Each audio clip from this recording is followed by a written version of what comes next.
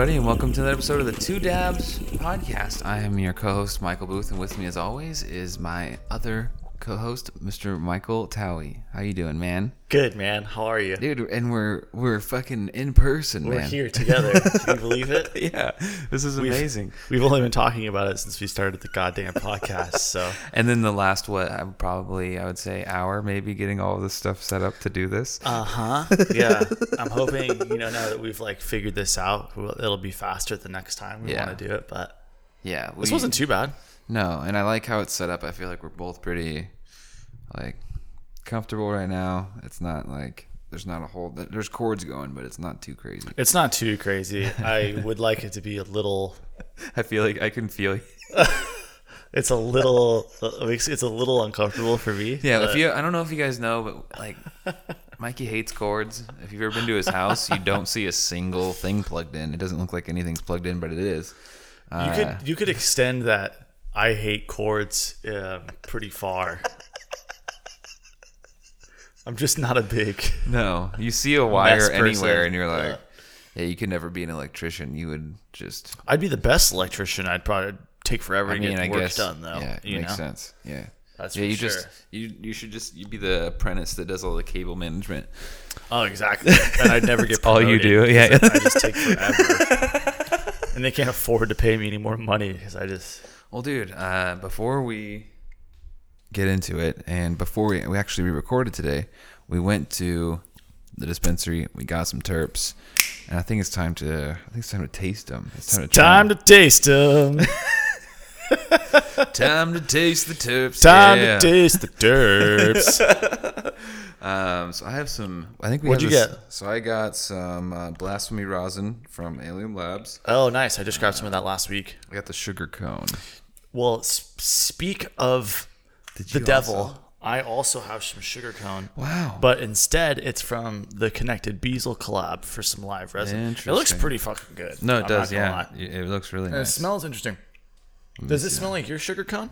I'm interested to know. Yeah, actually. Here, let me smell. Yeah, here, smell that. Yeah, that's really nice. Oh, that's really nice too. Yeah, that stuff is. Wow. Hey, they're not messing around in there. That's some good stuff going on in there. Nice color too, and the people at the dispensary were pretty cool. I've never been there before. It's warming up. It's interesting. Mine. This is way more citrusy than yours is. Like yours smells more like a sugar cone. Mine kind of smells like a sugar cone. I had more like of a pastry smell. I orange. thought. Yeah, mine smells like a fucking orange tree. Maybe there was a pound of orange tree in the sock, dude. They're like, dude, we're at 14 out of 15 in this sock. We just gotta. Yeah. They're like, fuck it, dude. Just all we got is this orange tree. Like, just fucking put it in there. Just run it, bro. No. It's like putting an orange peel in your the OG way of rehydrating your bag. Yeah, yeah, the OG rehydration, dude. Yeah. Well, I'm heating up, dude. I don't know about you, dude. Do it. Heat yourself up. And it's actually. Have you done a dab? I was just gonna say. I don't think you've done a goddamn dab. I haven't done a dab. This is a momentous podcast. It's actually. This is the first ever actual two dabs, dude. Yeah, Mikey's been grilling me for fucking 6 episodes. We go, let's start a podcast called Two Dabs, and then he goes, I'm gonna go on a tea break for fucking 4 months, and I'm like, okay. I also think it was to give the listeners somewhat of a break from the dual torches on the microphone. Give them a break. They've never had to deal with it. I guess, but that I was. So how could you say? I guess it wasn't a break. I was kind of I was protecting them, you could say, but no longer. No, it's So apologize for the torch, by the way. We're in the works. We have an idea coming in the works right now for something to. I don't know, maybe some music to go along when we do this, because it's kind of. Yeah, we're trying to figure out a way to make this. Because it's kind of, it drags a little bit. So you guys just don't have to listen to us fucking torch. Unless you're torching too. Yeah. And then, torch up. But at least we're not using the propane anymore. Oh, it would be. Yeah. Do you remember our poor friends when we'd all be like 8 in a hotel room after a show? Just at the house. Or just at the Somebody would be watching TV. We'd all come out like, time to do a dab. And they just turn the TV off. They're like, all right. They're like, cool, we're going to be done watching now. Sick, thanks, guys. Yeah. See, you'll torch and then I'll torch. See, there you go. There you go. Just one long continuous torch. Continuous torch, and then I'll just keep it way over here, just way over towards my mic. I'll just put this over here. Oh my goodness. I'll just timing down. Okay. Yeah, I'm excited. First time doing a dab on the pod. I cannot believe that shit. Got some good rosin to dab today. We also are really excited. Yeah. Should I mention it? Tell them, do it. Oh, yeah, man. bring it up. So you guys, we actually are going to have some new artwork rolling out. New thumbnail for the podcast. New thumbnail. Yeah.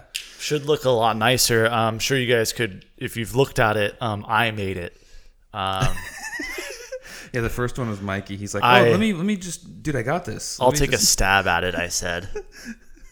It just looks like I made it in MS Paint. I might as well have.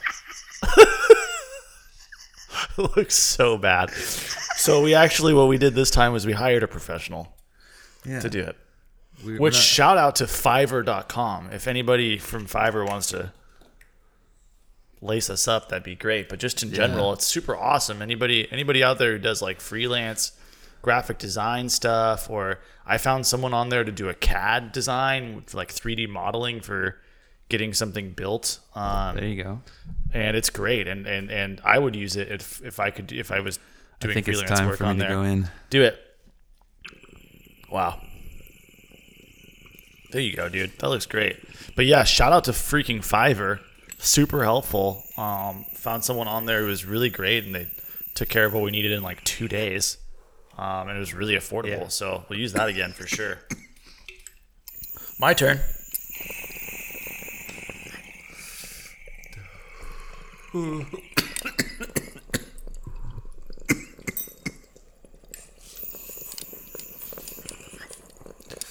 Dabs.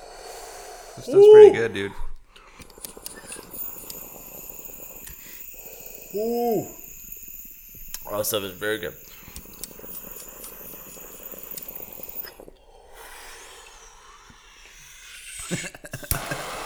No left behind. Yeah.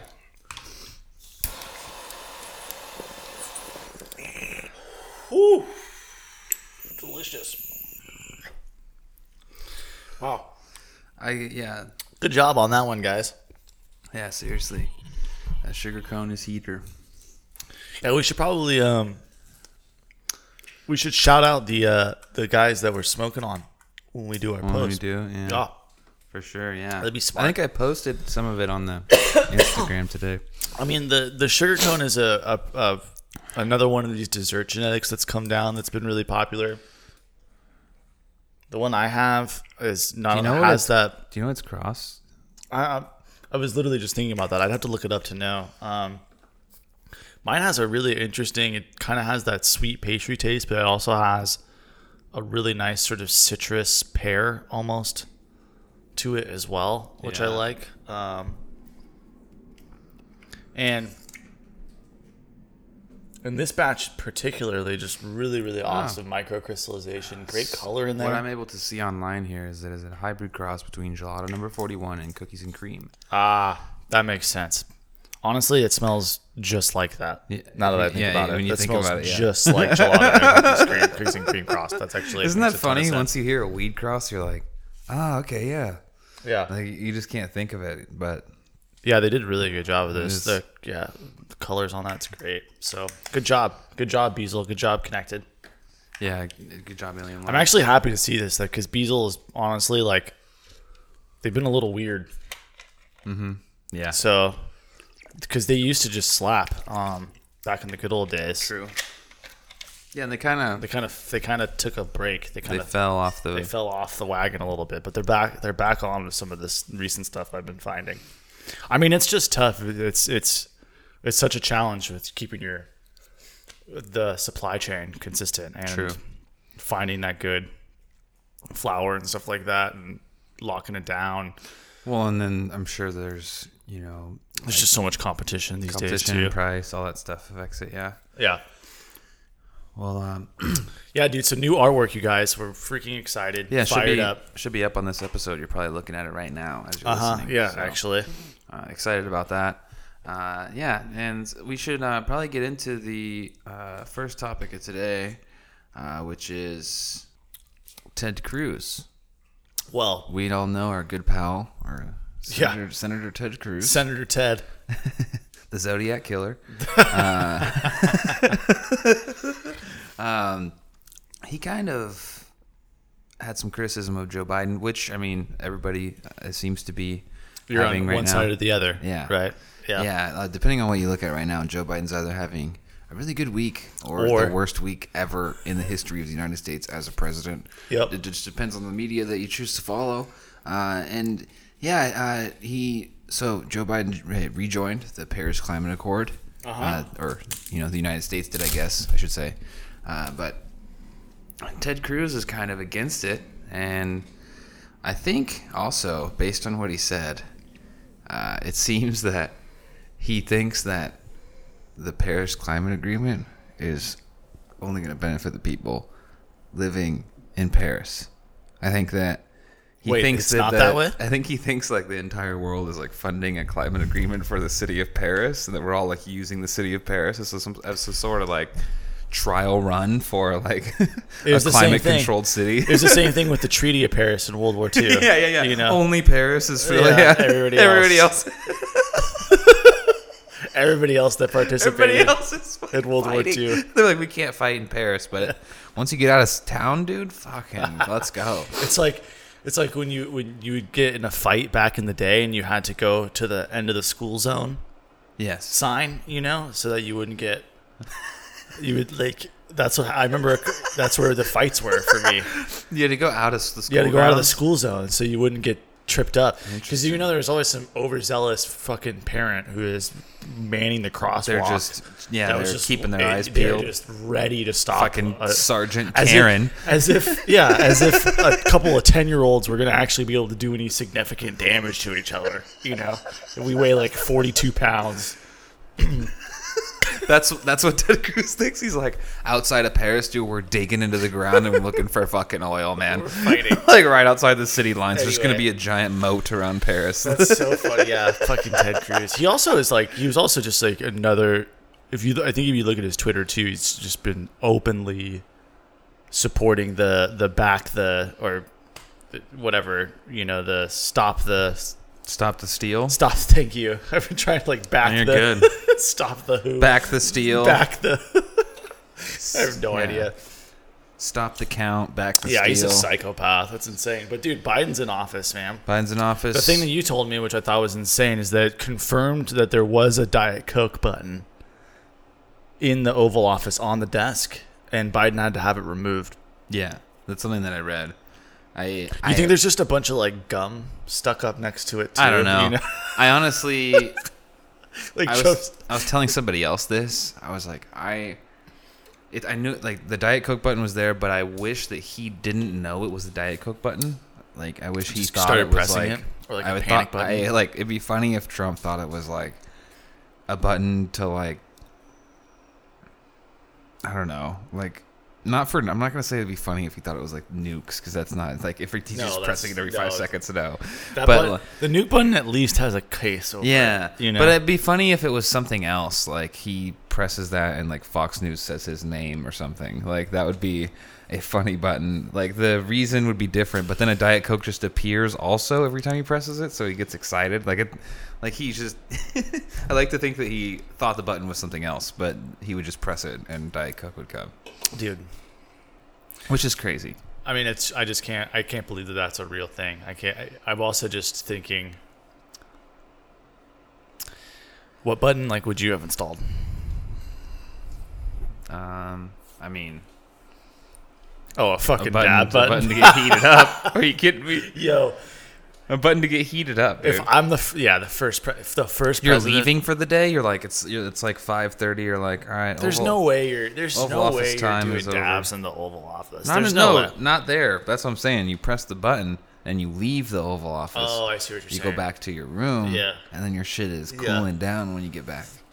That would be fucking awesome. There's just a guy who just sits next to a table with your torch and your rig set up and just waits for a light. Yeah. Waits for a light to illuminate.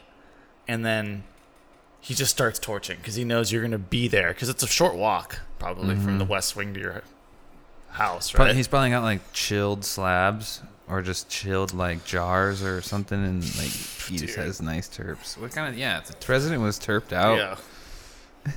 I can't believe he had a Diet Coke by him though. That's savage. I wonder what Biden replaces it with. Probably a Life Alert.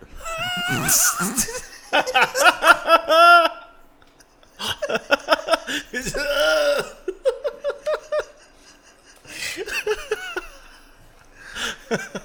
wearing one of those already, dude.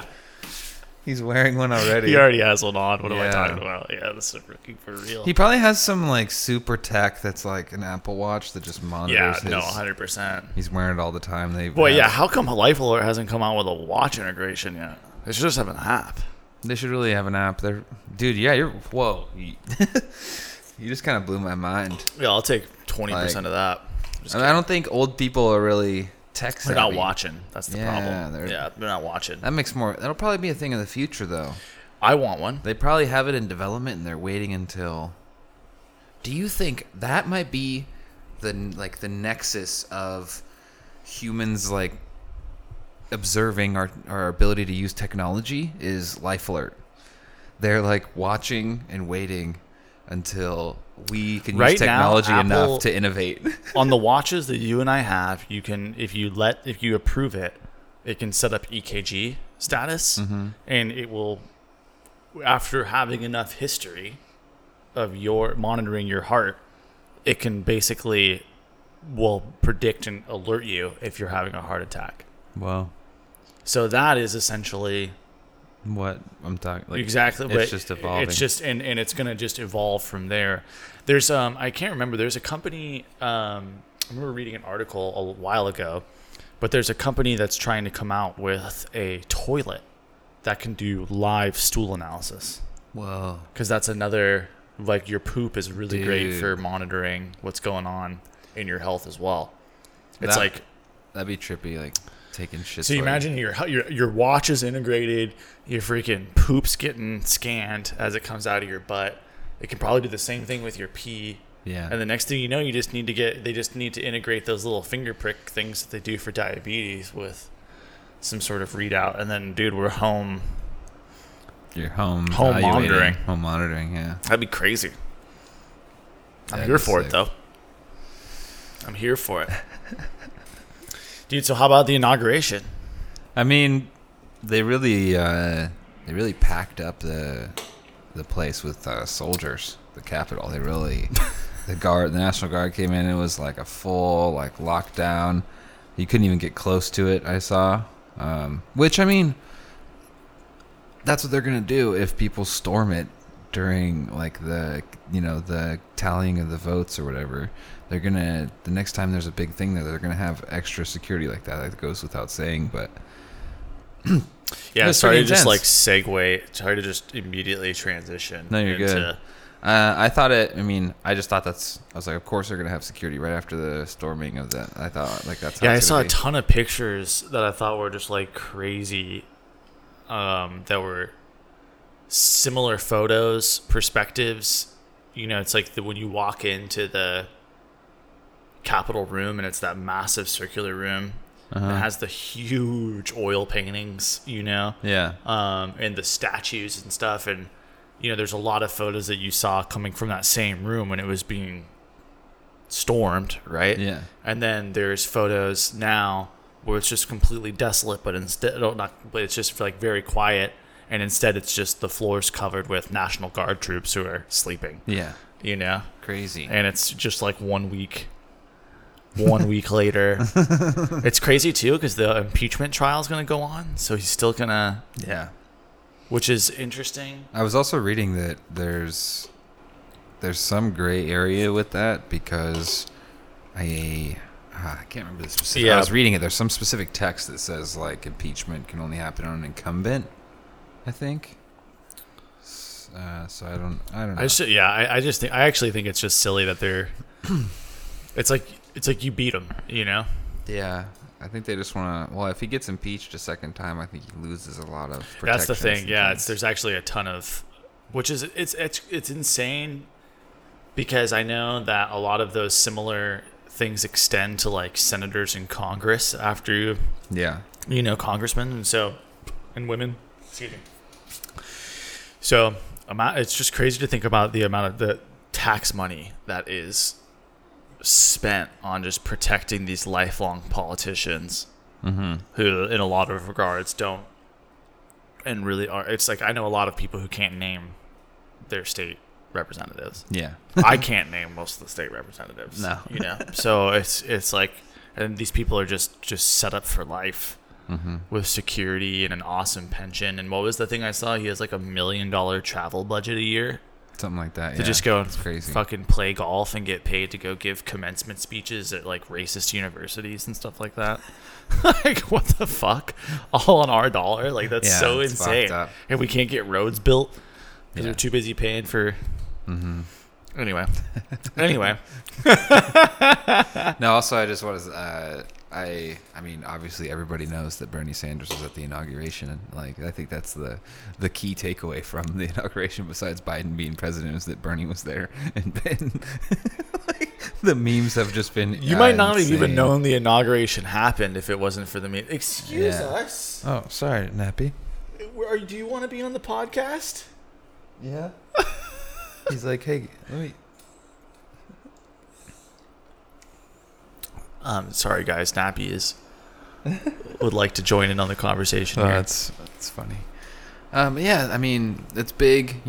Last episode we talked about the storming of the Capitol and what was to come. We were kind of unsure, but it seemed like everything went pretty smoothly for the most part. And yeah, we'll have to see how things go now. It's very interesting to not have Trump as president anymore. Yeah. It's a weird feeling. It's like... I'm here for it. Yeah. I think it was... Yeah, I think it's good. So I have some other current event stuff to kind of go through. I saw this yesterday, but they're coming out with this face mask that you can basically test your... like the particles in the mask to see if you've come in contact with COVID. Like if somebody's... That's really... So it's basically like a chemical in there that interacts with the cells itself. I probably. think so, dude. It's really and it turns a color. I think it turns a certain color. Dude, that seems sketchy. They're developing it still. It seems... I don't know if... I guess... it would be useful in certain job types, I guess. Like probably, I just feel like that thing was just ripe for false positives. Yeah, who knows how accurate it would be. They'd have to do a lot of testing with it. And it's not like out right now, but there was something that you're trying to develop is what I saw. Also, I saw this article today that Arizona law enforcement agencies prohibit legal marijuana use for officers. This is Maricopa County. Yeah. I mean, no surprise there. So they're not letting the... I don't think California cops or Washington cops can smoke. Yeah, I don't think you can do that. It's just part of being on duty. It's part of being a cop. So you can't do drugs. Actually, a lot of jobs you can't smoke. Yeah, a lot of them in legal states. And so I thought this was... I didn't know that they... I guess this is new, though, that they're prohibiting it just now, so... Maybe it's because of legalization in Arizona. Yep. It's a new law moving in. Alaska's all-time cold record turns 50. What does that mean? So it's been 50 years since the lowest temperature, which is minus 80 degrees Fahrenheit. Whoa. Minus 80. Minus 80, bro. What? Bro. Minus 80, dude. That's fucking cold. What's the record? What's the coldest... That is the coldest. No, in the world. The lowest official temp on record in Alaska. In the world, I'm not sure what the... That's interesting. Yeah, look that up. What's the coldest in the world? Minus 80 is fucking cold, dude. Like, I think I've experienced, like, single digits before, but nothing... Negative 128 degrees Fahrenheit. Whoa. in Antarctica in 1983. Whoa. That's fucking cold. Yo. You think about how hot 100 degrees is, and then just invert that? Yeah, like how hot 100 is not bad. 110 is terrible. Mm-hmm. I've been in like 118 before, and it is stifling hot. You just can't be out in there. You just can't do it for a long time. Think about 0 degrees. Just think about 0 degrees. We've been there. But just like think about how that hurts. It hurts. Think it about fucking hurts. minus 100. Bro. Your hands would just freeze off. Bro, you just freeze off. You just you can't pee. You can't even, like, we've done cryo, and you could barely handle that for a couple minutes, and it was like negative. That's really cold though. But like that's colder. Even then you were starting to kind of like, no, you can't do that for more than we started to turn into a. I think I was in there for like maybe like a minute and a half. I started to be like, yeah, like get me out. Dude, it's such a weird. Started to freak out. For if anyone who hasn't done cryo, I suggest you go try it because that's a really interesting experience. But it's like the strangest thing because you just feel like your muscle starting to tense up, like you're flexing it, but you're not flexing it. You're not doing it at all. And then it's your whole body. Yeah. It freaks you out. It really freaks you out. Yeah. It's really like your body. It's like your body's freaking out. So you just. Yeah. It's like when you start making a decision because you realize it's like you're in a movie and you get turned into a brick of ice, and you're gonna like fall over. That's like literally what the sensation is like. For sure, dude. Wow, so negative 80 is cold. Yeah, and that was 50 years ago. That's crazy. That's probably the lowest. That's probably one of the lowest temperatures in the U.S. I think so.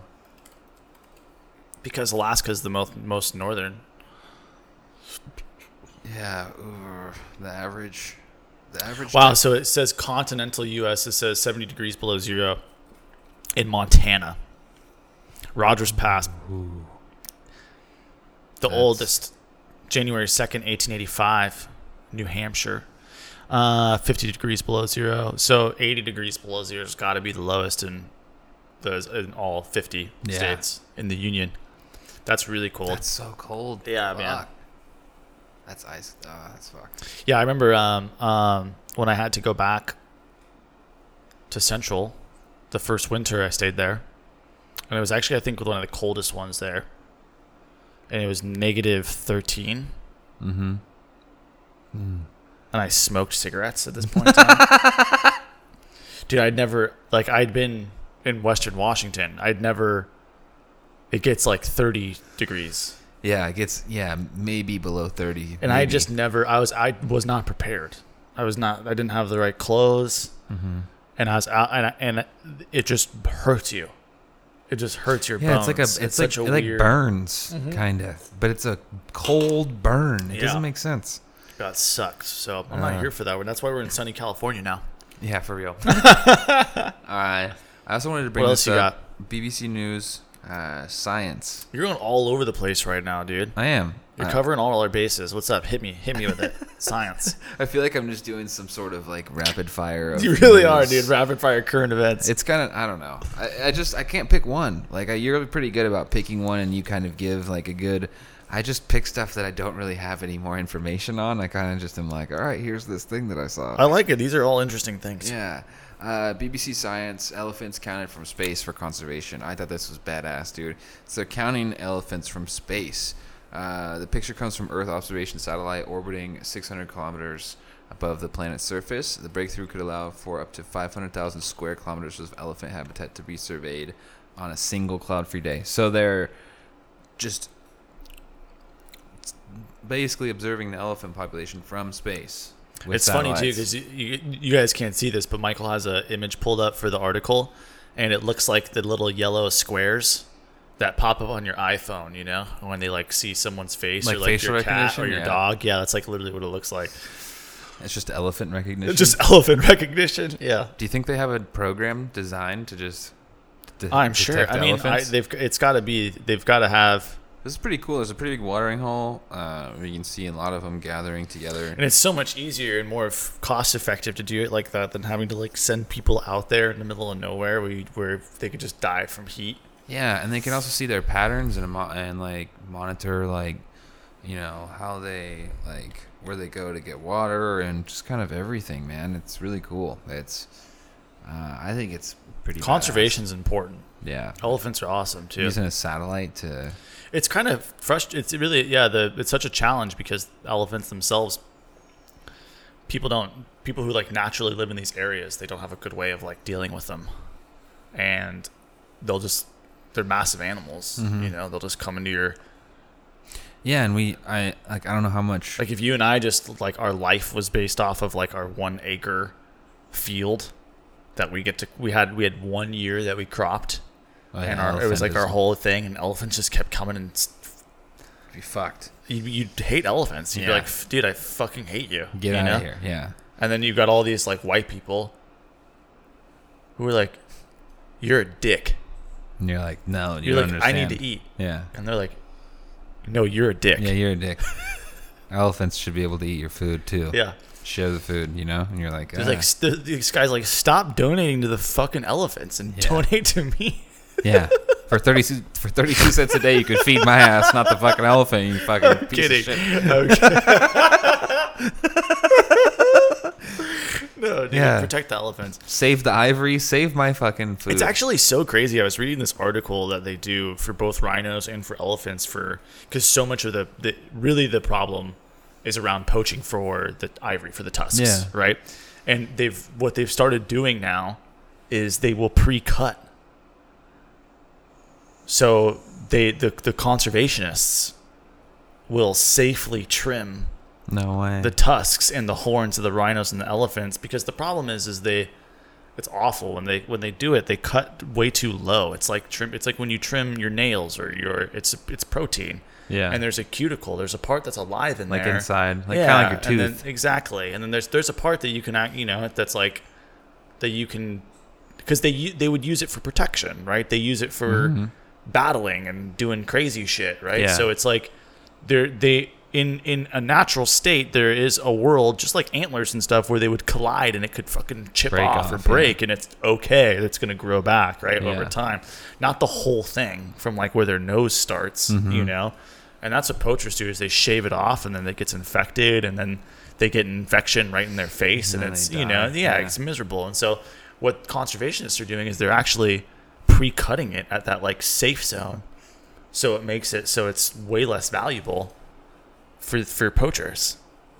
And so I was like, wow, I guess that's like what you have to do.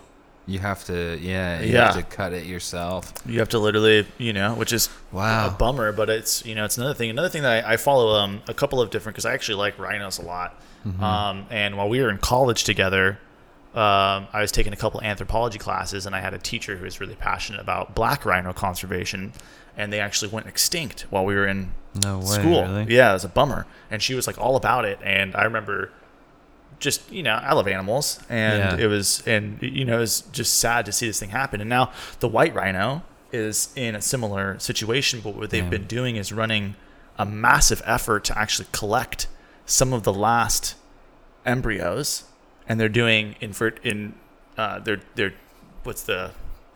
where they inject into the eggs. Is it called in vitro inseminate? Artificial. Well, they're artificially inseminating the eggs, but it's in vitro insemination.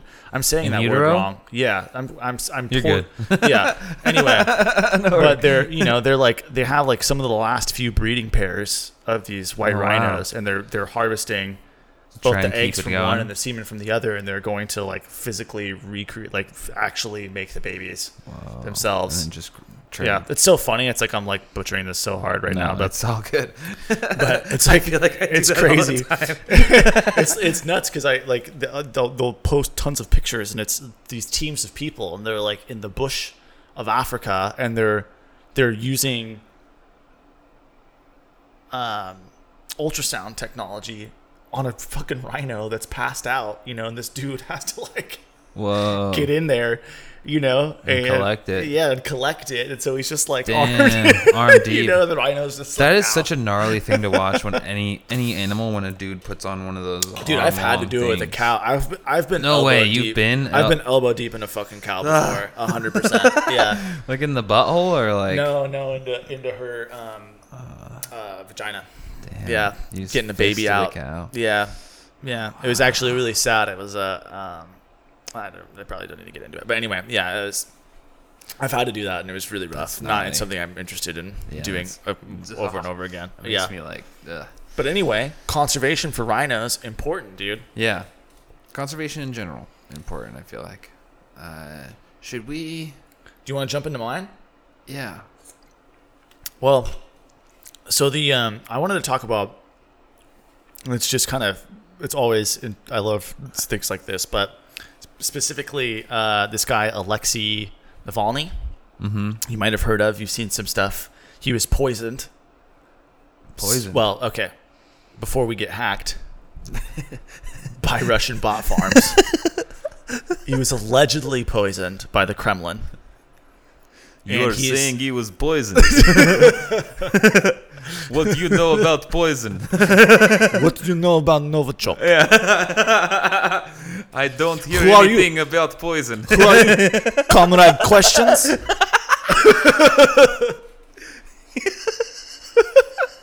So Alexei Navalny.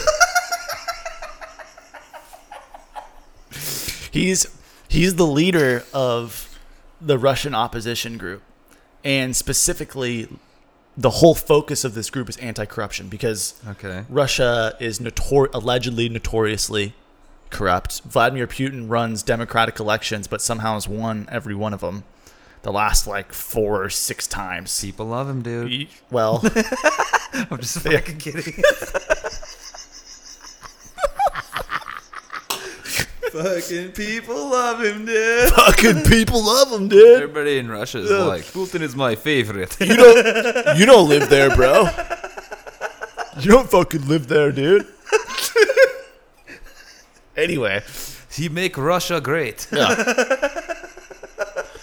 So it's insane. So he, obviously leading the opposing political party, he runs a massive YouTube channel. And has a huge Twitter following. Okay. And a lot of people want to see him replace. All right, dude, you're gonna have to stop. Well, I guess no. A lot of people want to see him die. A lot of people also want to see him be president as well. Okay. And so it's crazy. He was poisoned when he was in. Let me double check here. I have the timeline pulled up. Make sure I don't get anything wrong. He was staying in Omsk in Siberia and was poisoned there and then was airlifted to Germany where he's been in recovery for the last 4 months. German officials... 4 months? 4 months. Wow. He was poisoned with... the German officials tested it and confirmed that it was Novichok, which is a classic nerve agent used by Soviet-era secret agents, essentially. KGB. And KGB. Yeah, big, fuck, bro. All over the place, right? And so he recovered after 4 months. And then this dude, with his huge, massive donger, flapping around past his knees, dragging on the goddamn ground, flew back to Russia. Where he was immediately arrested getting off the airplane. Immediately arrested. Why? And because he was back in Russia, wanted for Russian crimes. And now there's literally riots. And there's a bunch of politicians, the U.S., people in the EU are calling for the Russian government to release him. And the Russian government's basically saying that this guy's a criminal. And they have a Russian toxicologist who said his health was deteriorated because of dieting, stress, and fatigue. And insisted that there was no poison found in his bodies. Guess the German officials just made it up at their hospital. And this is a problem, dude. Russia is just That guy looks like he's in a video game. Which one? The guy on the Alexei? left. Yeah, that's Dude does not look real. Dude, bro. he might be. He looks like AI. a video game character. He's AI for sure. Well, he's CGI, just like Joe Biden. That looks like when you play Mass Effect. That's the guy. So it's really interesting. This is like, it's going to be really crazy to see how this rolls out. There's people who are just like blocking the streets in Moscow because that's where he's being held right now. This is crazy, man. And this happens at least once a year. There's been multiple journalists who've just been poisoned randomly, who die in just strange European cities because they can't stay in Russia anymore because they'll just get bagged. Guys just get bagged off the street there. Whoa. You just can't. He runs the trap. Vladimir Putin runs the trap over there, and Trump was like, boys, gang. Yeah, boys with this guy. He's like, I don't see issue with who like actively has committed genocide and fucking murder and is just a psychopath. It's so crazy. So, let's pour one out to Alexei and his huge schlonger for going right back to Russia right after. Yeah. So hopefully he comes out back. I have returned.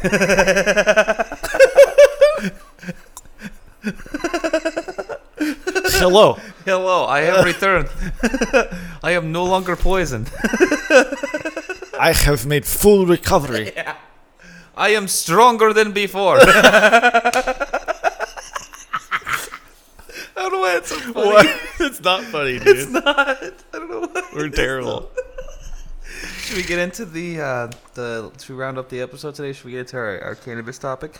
Oh, which, by the way, yeah. Speaking of, big deal. I totally fucked that up. We are doing the first of many mini-series where we're going to talk about cannabis subjects revolving around cannabis at length, which is why that we don't think we'll be able to cover it in a single episode. So we want to break it up over a few episodes and really get into some details and really kind of cover a certain it may be flower genetics or cannabinoid profile or like today's subject. Today, what are we getting into? Today we're going to be getting into extract types and specifically all the different solvent extract types. So today we're going solvent extracts. Which for a lot of you guys out there, that's going to be your live resins, your shatters, waxes, batters, crumbles, distillates, ethanols, your CO2 extracted, all of your cartridges. Yeah. Well, you can also make cartridges with solvents, but predominantly cartridges you buy are solvent extracts. A lot of people actually might be saying, "Hey, Mikey, what the fuck is a solvent?" I'm really happy you asked. Really happy. It actually is interesting, but in chemistry, a solvent is basically anything that can come and break apart chemical chains, right? So you don't have to be like some sort of crazy chemical like acetone or butane to be a solvent. Water is actually a solvent. And that's the reason why when you are just even cleaning something very simply, it's way easier to clean something up after you wet your towel than just trying to use a dry towel. It's because it acts as a solvent layer to be able to come through and break apart some of those compounds. Or if you're trying to scrub a dish. Exactly. If you're trying to scrub it without water, it would just get everywhere. And water gets empowered when you add things like dish soap, which...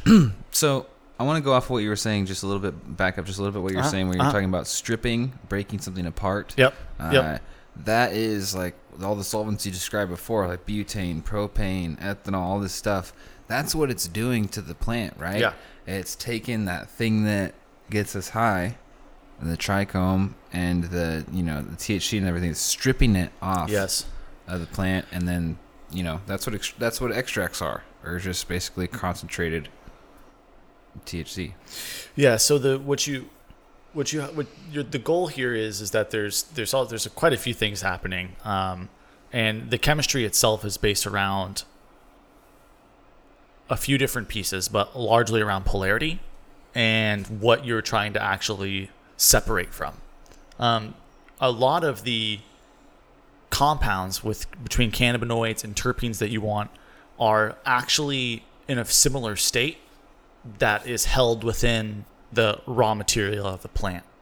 And that's what you're trying to do, is separate your trichome, which is a combination of different cannabinoid as well as terpene, but also the purified terpenes that exist on their own. And then the actual compounds that are held within the plant, not just the stuff that's on the outside that you can visually see. And there's a lot of different quality types that you can get through extracts, especially with solventless, and it's tons of it comes down to operator types, machine types, the different types of combinations of the gases that you might use, right? And then a lot of it too is the temperatures that you're able to extract out. Like temperature, and then like also time. You can get a lot of those different consistencies that we described, like the sauce, the shatter, the crumble, the butter, the batter, all that stuff. It comes from different temperatures, and then also like how long you basically are processing the material, right? Yep. Like if you want to take, your butane extract and let it just keep, seal it. Like that's how you get like the diamonds, and that separation is from just, letting it basically cure longer and longer and longer. As if if you didn't do that and you just had it and you try to get like shatter or try to get like crumble or something, it's a different process for each one of those, but it all revolves around those things you're describing. Yep. Yeah. And it's really comes down to utilizing those solvents to, like you mentioned a second ago, and it's not just separation and that dissolving, but you're really trying to pull everything away from that plant and keep it into a consistent mix that you can then purge away the actual solvent that you use. And I think that's a critical thing that really kind of envelops the history of the process itself. I mean, shatter came out not too long ago, and guys started making it as just something to do with all the trim from the weed that they had up in the hills and stuff. And they didn't know what to do with it, and they had some basic chemistry knowledge on hand. Shatter was a process that was made very crudely, very simply, and they were doing it in closed settings without proper chemistry knowledge. They're using poor materials, construction materials, things like PVC and stuff like that. And then they're using low quality BHO, and they really put a mark on extracts because guys were doing it in improper settings, and they were literally blowing themselves off the side of the mountain, because butane itself is heavier than air, and it will literally pool on the floor around your feet without you being able to smell it. And then, of course, a guy would be like, hey, let's spark a blunt or something like that, you know, and the next thing you know, you'd literally just ignites and it, exactly. Yeah, you just blow up in a chemical explosion. So, it's highly, highly regulated. But now that it's had a few years through that regulation, and you've had a lot of these operators take time to go back and learn a lot of the chemistry around chemical separation, and really starting to break out into what a lot of people like to call kind of the art of it, which is being able to understand the input material and the raw material, know exactly what that can be turned into, because that's a big issue and misunderstanding too, is you can't just take any weed and turn it into any sub extract type. Yeah. So I want to talk. Let's kind of go over let's name all of the extract types and within solvent, and I'm going to list them. This is basically from quality type from worst to best here. Okay. So you start out with your crudes. Crudes can be made with solvent, or they can be made with traditional solvents like BHO or propane. They can also be made with things like ethanol or also CO2. And crudes are generally very, very dark. They, if they have a winterization capacity, which winterization is we talk about that temperature control. Yeah. Winterization is essentially using some form of super chilling to within process separate the hard lipids and the fats that come out from the plant itself in the initial extraction. Oftentimes true crude sometimes isn't even winterized, and it can look like dark black and stuff. You see a lot of this in the CBD market.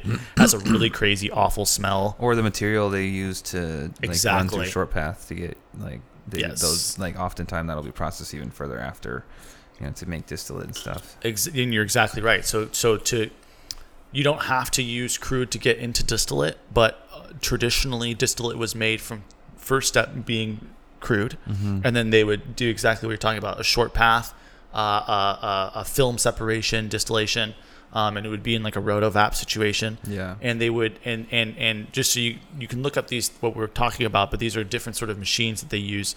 You would actually take this crude and you put it into a rotovap. A rotovap is a machine that can hold a beaker of liquid, and it spins it in a bath of water, and this is a much more temperature controlled method than using than using like a flame or something like that, or even necessarily induction, because you can minutely control the temperature of water. Distribution of heat too. Exactly. Spinning it so much.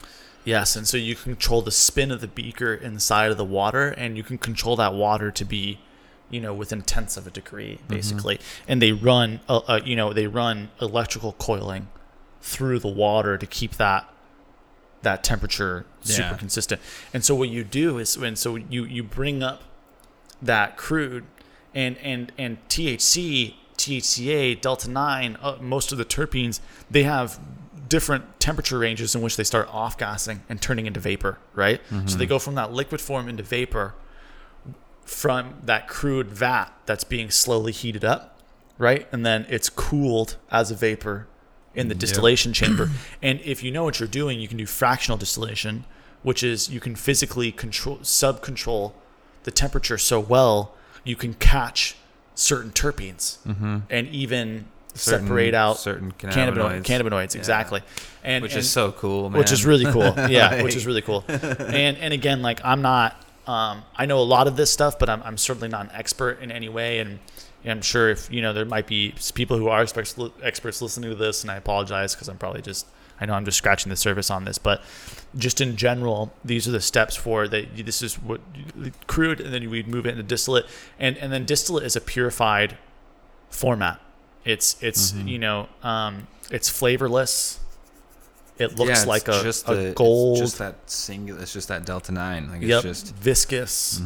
It looks like a syrup essentially. And in the early days of cartridges, that's almost entirely what you used. Was 99% distillate, and then they would cut it down with some terpene. With terpene, and usually some sort of like mixing agent like glycol or coconut oil. That's what led to I don't know if you probably remember, of course, the vitamin E. VapeGate. Yeah. VapeGate 2019, baby. Yeah. And even before that, it's been awful because you have evolutions, right?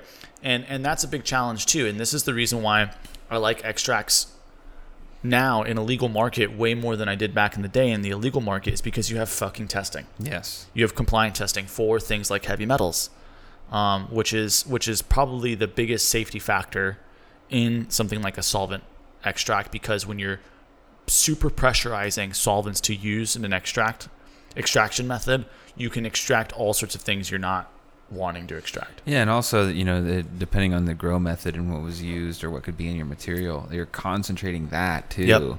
And so making sure to, not only So a lot of people do R&D testing on the cannabis material before they put it in an extract, just to be sure or safe. But I've seen, myself, certain times where the extract, like the trim or something may pass the R&D, but then the actual oil itself, once it got processed, didn't, because there, was some, there was something in the flour, and it just got concentrated higher into the oil.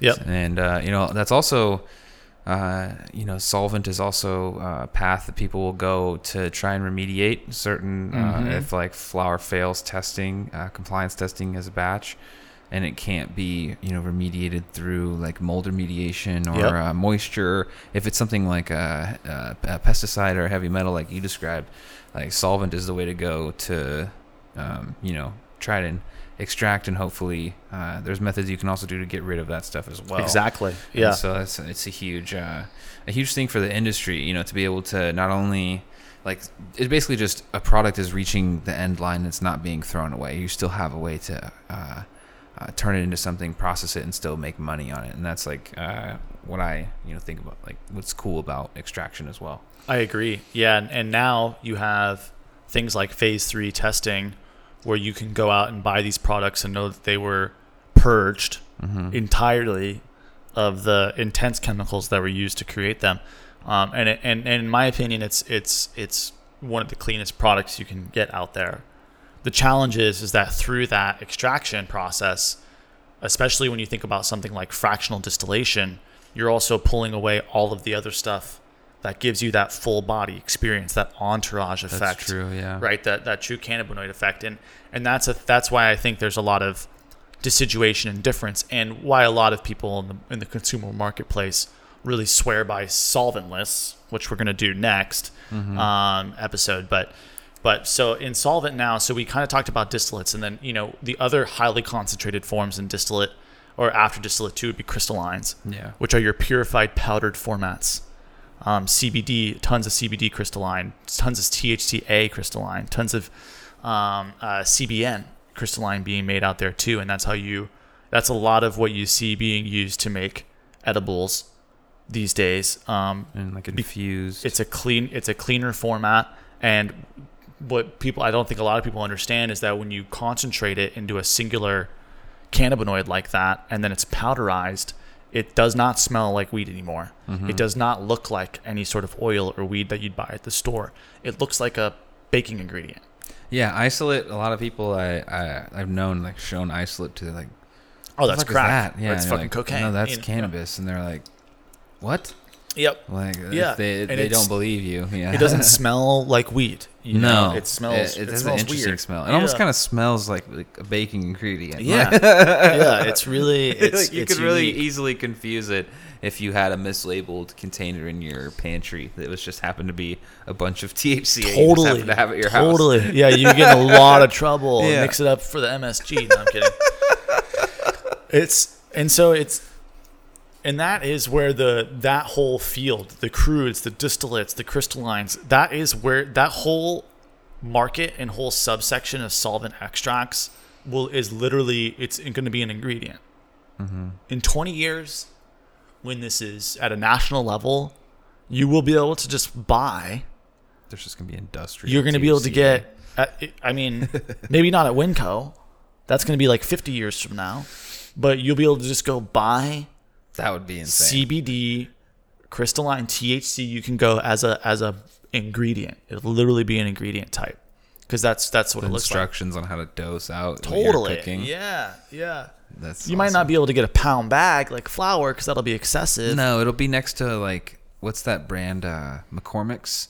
The pepper and salt. All the maybe the CBD will, but the THC seasonings will always be behind a lock cabinet. That's for sure. That's true. Yeah. But it'll be in like it'll be in like a powder shaker. It'll be like, for 5 milligrams of infusion, shake 4 times. Interesting. Who knows, right? But that's what it turns just into. Videos online of guys cooking. They're just like. That's what Serena and I watched that the cannabis cooking show. It's such a joke. They'll be like, oh, this is infused with 10 milligrams of CBD. I'm like, what? You just you made a normal food dish and then put some CBD coconut oil on it, and you're like, infusion. wow, infusion. Like, fuck you. Infusion. This should have 100 milligrams in it. Yeah. I'm kidding. That's Okay, so funny. so that kind of covers like the basics, and then we talked about earlier kind of the history, and really a lot of this all stems from like what were we going to do with all this trim. Well, eventually they honed their techniques down, and then people started making quality manufacturing level, industrial level equipment for this stuff. It wasn't just dudes using glass tubes or steel tubes in their garage anymore. They figured out how to make closed loop systems. They figured out how to make jacketed chillers. Talking about that winterization thing, the colder you can do these extracts, basically the better your product can come out, right? And so dudes started experimenting like, okay, what if we took whole nug instead of trim? And that's when you started getting some of the really, really terpy live resins, right? And that's and sauces is when that exploded. Kind of like waxes and stuff. And the dry flower resins and waxes are really, really great. But where the best stuff came from, and they figured this out way quicker, and then the whole industry moved this way, was fresh frozen. Fresh frozen gave birth to the slimiest, terpiest sauces, and you couldn't even. And guys were trying to turn it. They wanted it to be like Chardonnay. They wanted it to turn out like crumble and wax because that was a huge fat, but it wouldn't because it had so much terpene in the extraction still that it would never solidify like that. It's kind of it's like jam. Oh or something. Gosh, yeah, and it just stays. It just and what you're really seeing in there is a pretty stable mixture of microcrystallization and terpene, and then there's also usually in that early sauce days there was generally a good amount of fat and lipid left in there because guys still didn't quite have the technology of having massive chillers that were pumping in negative 90 degree water, or sorry, negative 90 degree chemical to be able to super chill those chambers down. And so now what they do is they're able to do a couple of different things where you're pulling out in one run, you're pulling out just the best looking trichome. They're harvesting the fresh frozen now, and they're pulling the whole batch of flower at ideal age. Yeah. So that you're getting the best coloration possible. A lot of people sometimes argue that this happens too early or too late, but we're going to get more into that on the hash because that's where that really, really matters. In live resin, it's not quite as big of a deal. But they're in live resin, in fresh frozen, you really are harvesting for that maximum terpene. And terpene, which the terpene on fresh live resin is insane compared really to good. One of the first times you showed me, you're like, hey man, check this out, and open it, and I smelled it, and I was like, what the fuck? Because it was just it made me teary eyed because it was so strong in my nose. And just burned you. Yeah, and that's the feeling sometimes you get from a really good live resin is your whole nose. It kind of almost, it's not like a burn, but you feel it in the very back of your nose. Yep. And it it's oh whoa, the Slimer. Yeah, oh man, some of those just insane sharp. And that's why the diversity of smells and flavors in cannabis and the intensity it's incredible to me. It's as powerful and as pungent as food. Would you say that solvent and live resins is one of the, if not the best way to experience cannabis terpenes? I think so. Yeah, I mean it's tough when you smoke flower, you don't really get to enjoy that terpene as much. But you can. There's the smell of. You get to enjoy it through the physical experience with flower. That's true. That is something I think is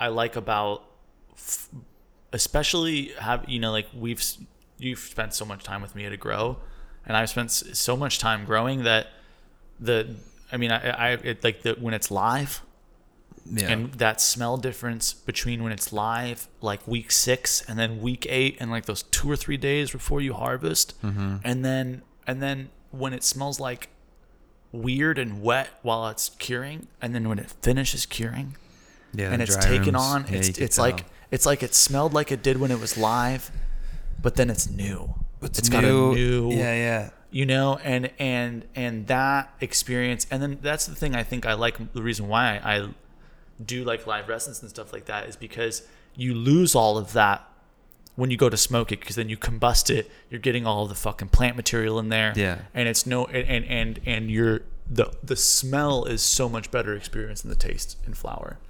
And so I wish I could I wish I could have the smell of the flower, the whole flower all the time, and then just as soon as I smoke flower, it's the taste of the live resin that it was made with. Yeah, but then it's awesome. The live resin is also just I think when it's done right can be so good. So when we get into those higher levels, right, the live resins, the sauces, and then within the live resins you have all the diamond levels, right? So diamonds are done in an extraction method in which you don't. So traditionally, when you extract solvent, when it's physically coming out, it's everything you want and it has that liquid solvent in it, and you have to purge that. You have to purge that away. And what people do generally, like in the traditional market, in commercial market, what is usually done is they put it out into sheets, and those go into what are called vac ovens, and it those vac ovens create a vacuum inside, and they purge out all that extra solvent. And you would see, like in shatter that was purged, you would see like holes in it. Like it kind of looked like a piece of Swiss cheese, I guess is the best description to use. But you could see like where the butane, the bubble was bubbling, and it kind of like just was fully extracted out of the oil. And, it's pretty cool looking when it's done. And it's a critical process for getting that cleaned out. But there's another way you can do it, and it happens naturally at room temperature, but it just takes forever.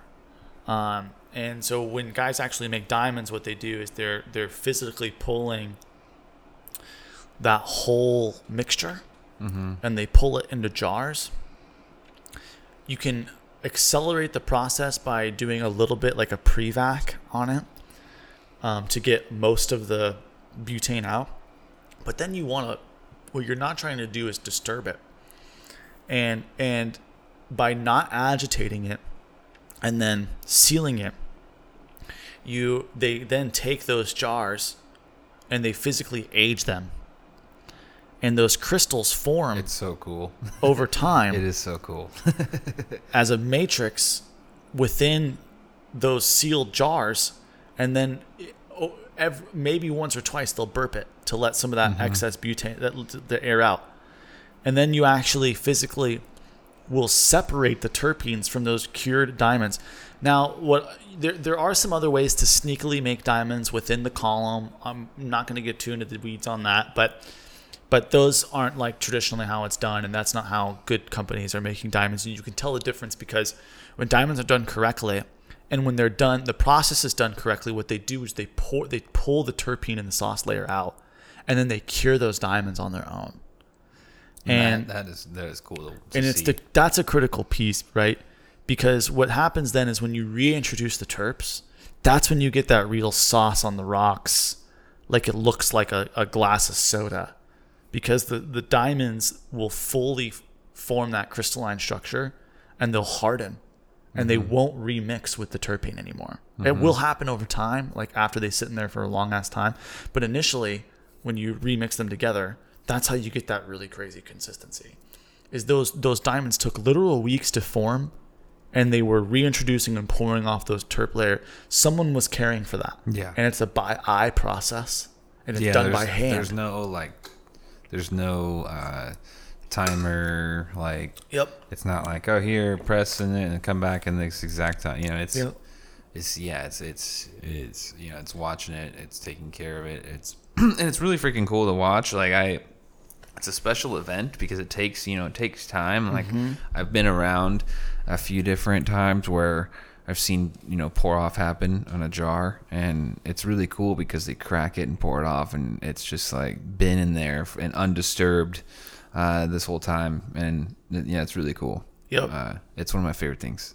Yeah, it's really it's, and I think a lot of people don't, and that's the reason why you see some of those higher price tiers for a lot of that, like real diamond live resin, is because what you're paying for is that literally by hand care.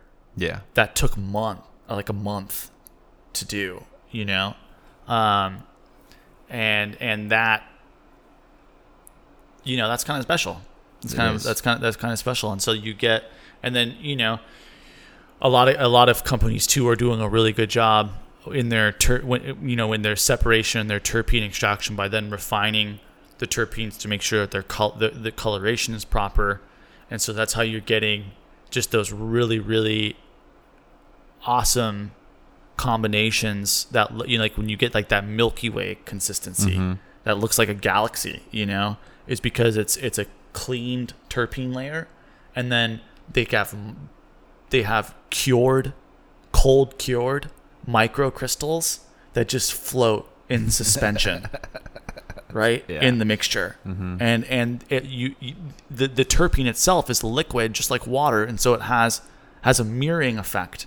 It has a zooming effect that just like you're looking into a pool. Yeah. And so those small crystals with the right light, it's like blown, it looks like they're floating. They're and they really are. They're suspended in there, right?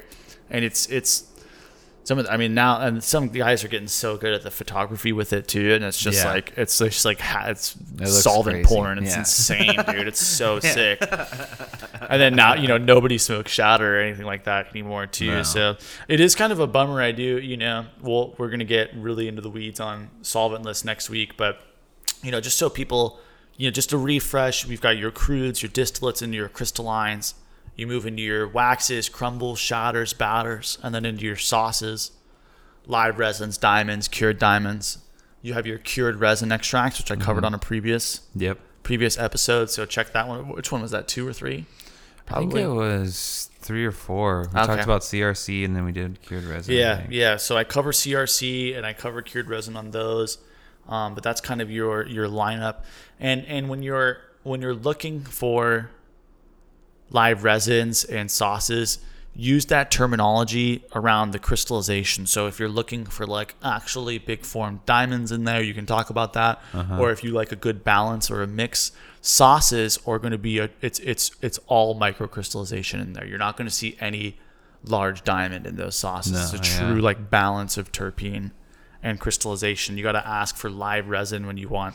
Which I would say sauce is probably my favorite consistency when it comes to smoking, because I would say it's one of the easier ones to handle, and you get that consistent mix of you're not getting like a big diamond on the end of your toe, which is nice to do, but I feel like it's a little bit just all around it's like the easiest and nicest to smoke, I think. Yeah, fresh frozen sauce, and especially when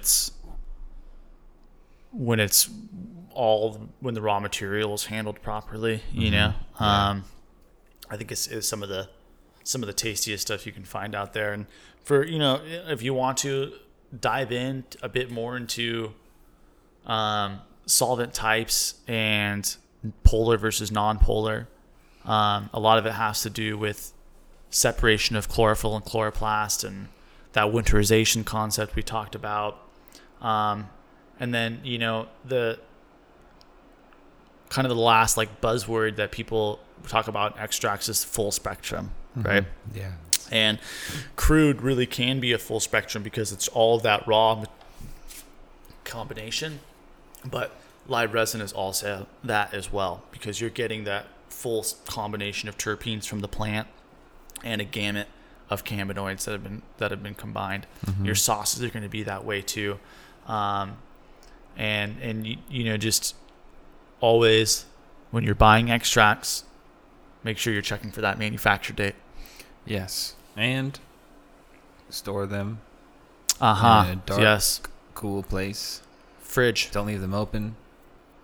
They just degrade immediately.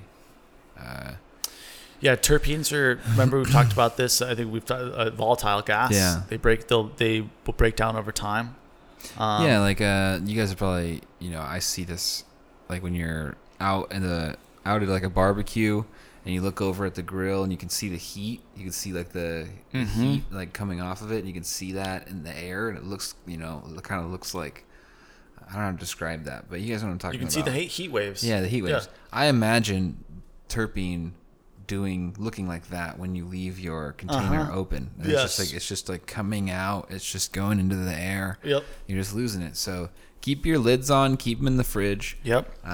Live resin in the fridge. Hash and rosin in the freezer. Which we'll get more into that next time. Actually, really just put your hash in the freezer, but live resin in the fridge, and it'll stay fresh for a long time if you keep it in there. So, but hey, man, I think that wraps up solvents. That's right? the first. Yeah, that's the first part of the Extract miniseries. Yep.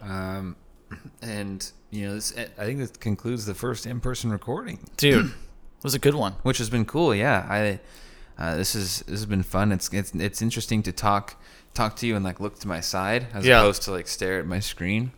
I like it. And then also having I've recorded a majority of this in my underwear. I'm in my chair, so I'm wearing pants this time. Just thought a little side note. I'm usually wearing pants when we record. You fucking weirdo. It just gets warm. I don't know. But yeah, still good shit, dude. Good shit. Yeah. Thanks for listening, everybody. Yeah, seriously. See you next time. See you next time.